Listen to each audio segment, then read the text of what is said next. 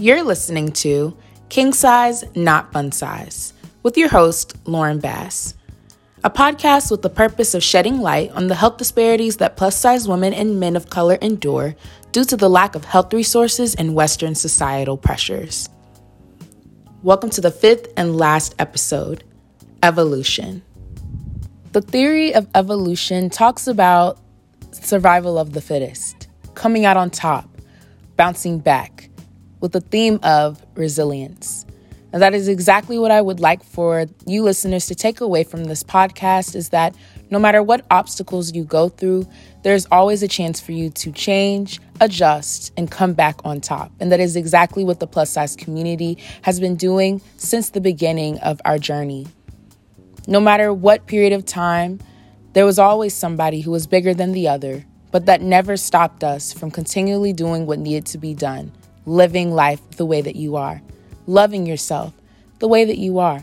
Throughout the course of these 5 episodes, we've been able to hear about all the different things that the plus size community endures on a day-to-day basis, stemming all the way back from slavery until the present. You've been able to hear stories from male perspectives as well as female perspectives on the different things that plus size, extended wear, and big and tall men and women have to go through.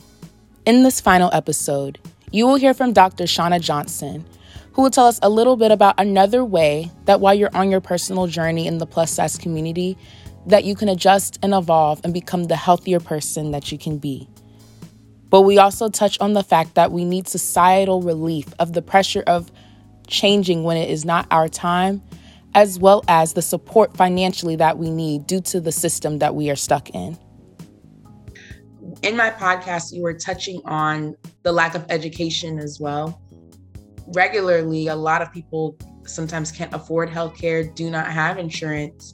And so when they are coming to get the education and the knowledge about the healthier food options from you, think about the ones that can't, the ones that don't have that opportunity. And so they're not even understanding what healthier food options are. And they find themselves in those food deserts, in those cycles where they don't have the healthier food options. And that's why we are still topping the charts in obesity, which is one of the largest problems here in the United States.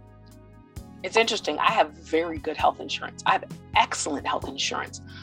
One of the best health plans, that I could buy.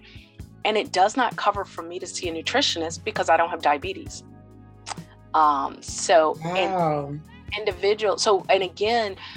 because my plan for my health system doesn't cover, for example, bariatric medicine, therefore it doesn't cover for me to go to one of these nutritionists. So sometimes it's about availability within plans. So, or where you're working, if you work, I work for a health system, but for example, some people who work for the shipyard, for example, their health plan does allow for that. So part of the problem that I run into is people I love to go to a nutritionist, but my insurance doesn't cover it because, again, if they don't have diabetes. Now, when they have diabetes, that's different. They pretty much allow them to go to the nutritionist as much as they want. And sometimes for certain conditions like hypertension, you can go, but it's not a routine thing. You can kind of go once or twice and then you're kind of done. But going to a nutritionist and working with a nutritionist, the patients that I've had, even, those that are diabetic and can go, 2-3 times a week or whatever they need, has made a huge difference. I've seen weight come off because they have that resource. And so that's probably one of the biggest, most disheartening things, is that we have the resource available, but people just don't have coverage. They can't get it. That's the real disappointment. Right. So you said that the ones who may have jobs at the shipyard, they could possibly under their plan. Oh, yeah. So for example, and I use the shipyard just because that's a huge employer here in this area.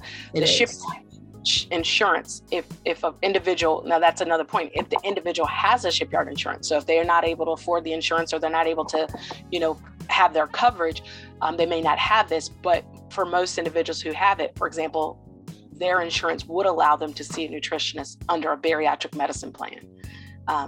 Some of our federal workers, the people who work at the VA, again, their insurance plans allow them to have access to a nutritionist as much as they need. Wow, but you're a doctor. With just the diagnosis of obesity. Yeah. Okay. That's interesting to me because you're a doctor, and you're doing all this great work to help people become healthier and healthier, but then your insurance doesn't allow for you to have that same resource. That's very interesting. And that's a good point, because I am a physician. When I need to meet with a nutritionist, what do? I pay out of pocket. So again, if someone has my insurance plan but can't afford that pay out of pocket expense, guess what happens? They don't get that. They don't get it. And so that's the disheartening part. And if you think about meeting with a nutritionist, the cost that's involved, it's not an expensive undertaking. And most of the time, from a standpoint, when you're meeting with the nutritionist, they're doing classes with, especially now with the Zoom issue, they're doing classes with multiple people at one time. So it's not like they're meeting with just one person at that time. Sometimes they're, having Zoom classes with 2 and 3 people on. So again, it's almost like in some ways, one person can pretty much that one person could pay the salary of the nutritionist for that one meeting and have 2 or 3 other people involved. But that's one of the ways that I think if we were to make changes, we would make nutritional counseling. Now, we could counsel people all we want, but again, if they don't have access to the food, if they don't have access to the or resources or the ways to pay for those healthier food options, it's a little bit more difficult. We are working, the church I belong to, one of the things we're starting to do, and we unfortunately didn't because of COVID, things have kind of slowed down, but working on, having a garden in the city to help people be able to get healthier food choices. I'm very fortunate in that my husband, his part-time job is he's a farmer. So this summer we were able to get all fresh fruits and vegetables and things like that from the garden. But not everybody has access to that. And right. So we realize that that's hard. And, even when we talk about going to farmers markets, sometimes they are not close and they're hard to get to. Right. What area here in Virginia do you live in?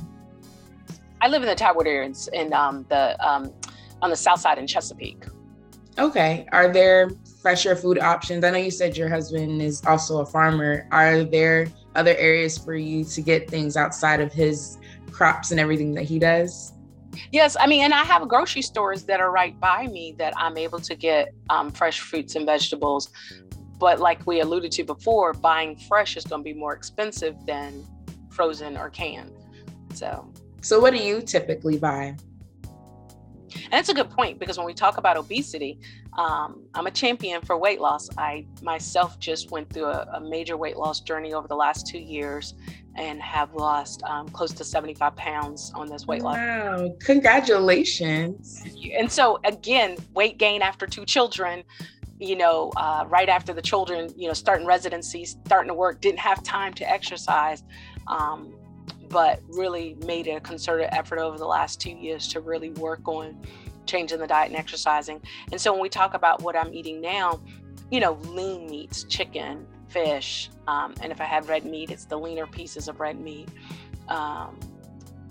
lots of vegetables, lots of salads, and, like we say, trying to stay away from the carbs. So, really limiting the breads, the rice, the pastas, and exercise. And one of the things that people always talk about, well, I don't have membership to a gym. I can't afford a gym. But walking is free. I do a ton of walking. I did buy a bike for outside that I do right outside. And we do have equipment in the house, but I'm more of an outdoor person. So I find myself doing more exercise outside. But even with walking being free, sometimes individuals are in areas where they can't walk. It's a little dangerous for them to. But, so I encourage them, if you have access, go to the grocery store. And one of the tricks I do is I go to to the big box stores like BJ's or Sam's.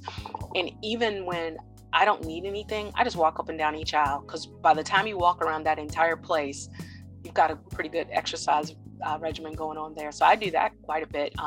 I might go to the mall again and just walk inside the mall, just walk around, not going in the stores, but just going up and down the hallways to get the exercise in a warm, safe environment. So I encourage my patients to do the same.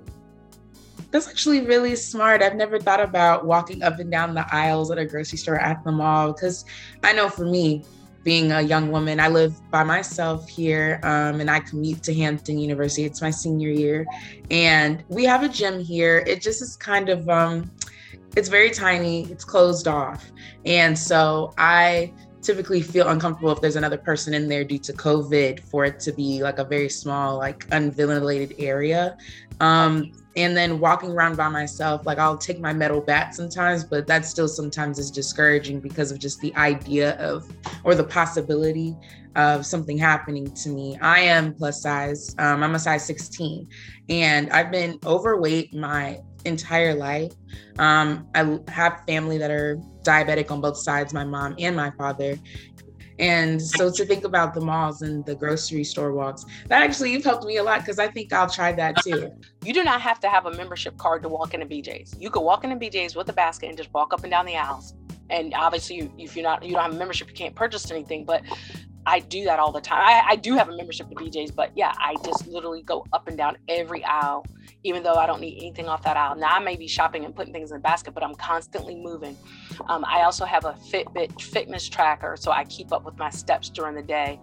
Something as simple as during the course of the day when I'm at work, I'm walking. We have a big building, so I'm walking patients back and forth, up the halls, and I'm at the end of the day, just from working, I'll get like 8,000 steps. And then I might go to BJ's, and again afterwards and do another 8,000 to 10,000 steps, just the walking. And so that's, exercise that didn't cost me anything.